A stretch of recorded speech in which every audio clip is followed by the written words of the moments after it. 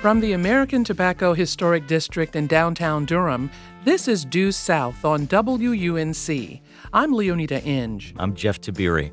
Get ready for some laughs this hour, Leoneda. Comedian Paula Poundstone sat down for an interview recently with Due South, and we clearly know why she is such a star on the NPR News quiz show, Wait, Don't Tell Me. One of the things that has made my life worth living is ringdings. And I feel that it is food. Are you going to tell me that's not food? There's a few simple tests to figure out if a ringding is food or not. How many ingredients does a ringding have? A devil's food cake, 1. Now, see, right there. A creamy filling, 2. And a rich chocolate outer coating. What's the matter with you? Oh, she's a hoot and a holler. And her aunties in Alabama chew snuff. But that's what she told us. But before we take a trip down Southern memory lane with Paula Poundstone, Leoneda takes us on a civil rights trip to Edenton, North Carolina. That's in the coastal plains, where efforts are underway to renovate the home of activist Golden Franks. Ain't gonna let nobody turn me around. Edenton has been called one of the prettiest small towns in the South. But downtown, a Confederate statue remains, not far from the waterfront. If you drive a few blocks up from that statue and turn left on Peterson Street, you'll see the longtime home of Golden and Ruth Franks. Folks in this African-American neighborhood and in the civil rights movement called it the Freedom House. Darrell Slade grew up around the corner. He looked up to Golden Franks.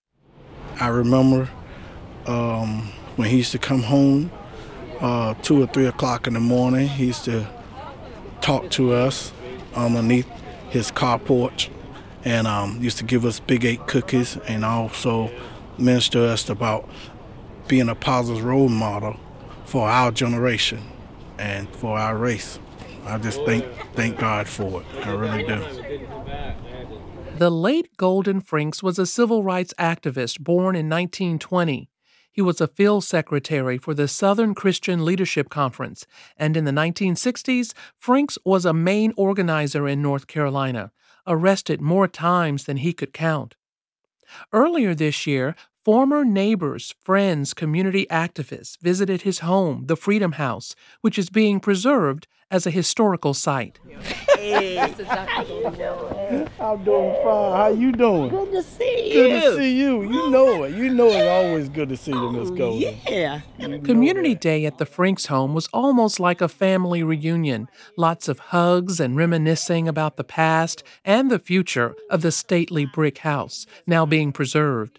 Goldie Franks Wells is the daughter of Golden and Ruth Franks. We came to live in this house when I was in the 11th grade.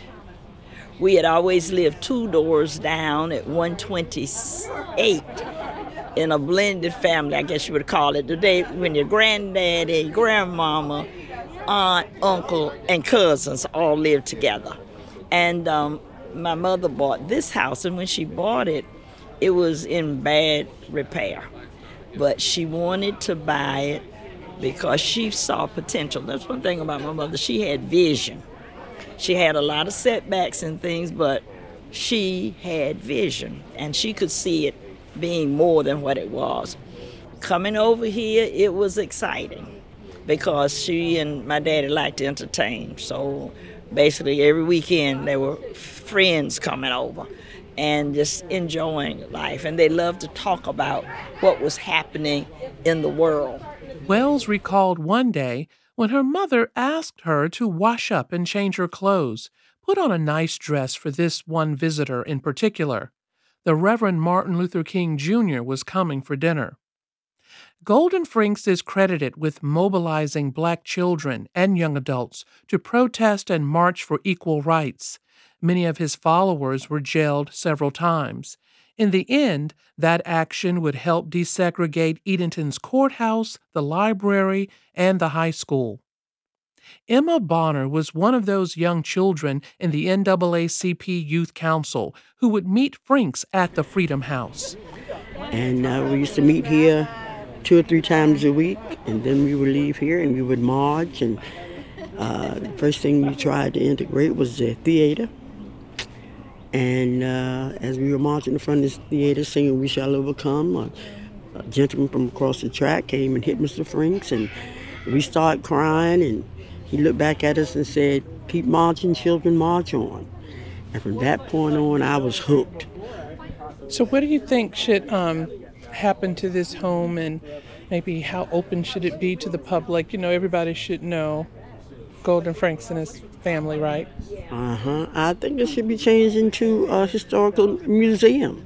But most of the things that he did, and a lot of his paraphernalia and pictures, and I think it should be open to the public. In fact, I think they should hire, it might can provide jobs for people, because you can have people to be in security, or doorkeepers, or people who can share the history of the house and all the pictures and events that occurred here.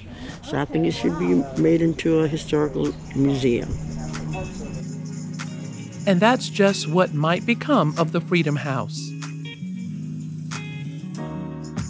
Coming up, my co-host Jeff Tiberi and I chat with comedian Paula Poundstone, a funny lady with wit that cuts like a knife. You're listening to Due South.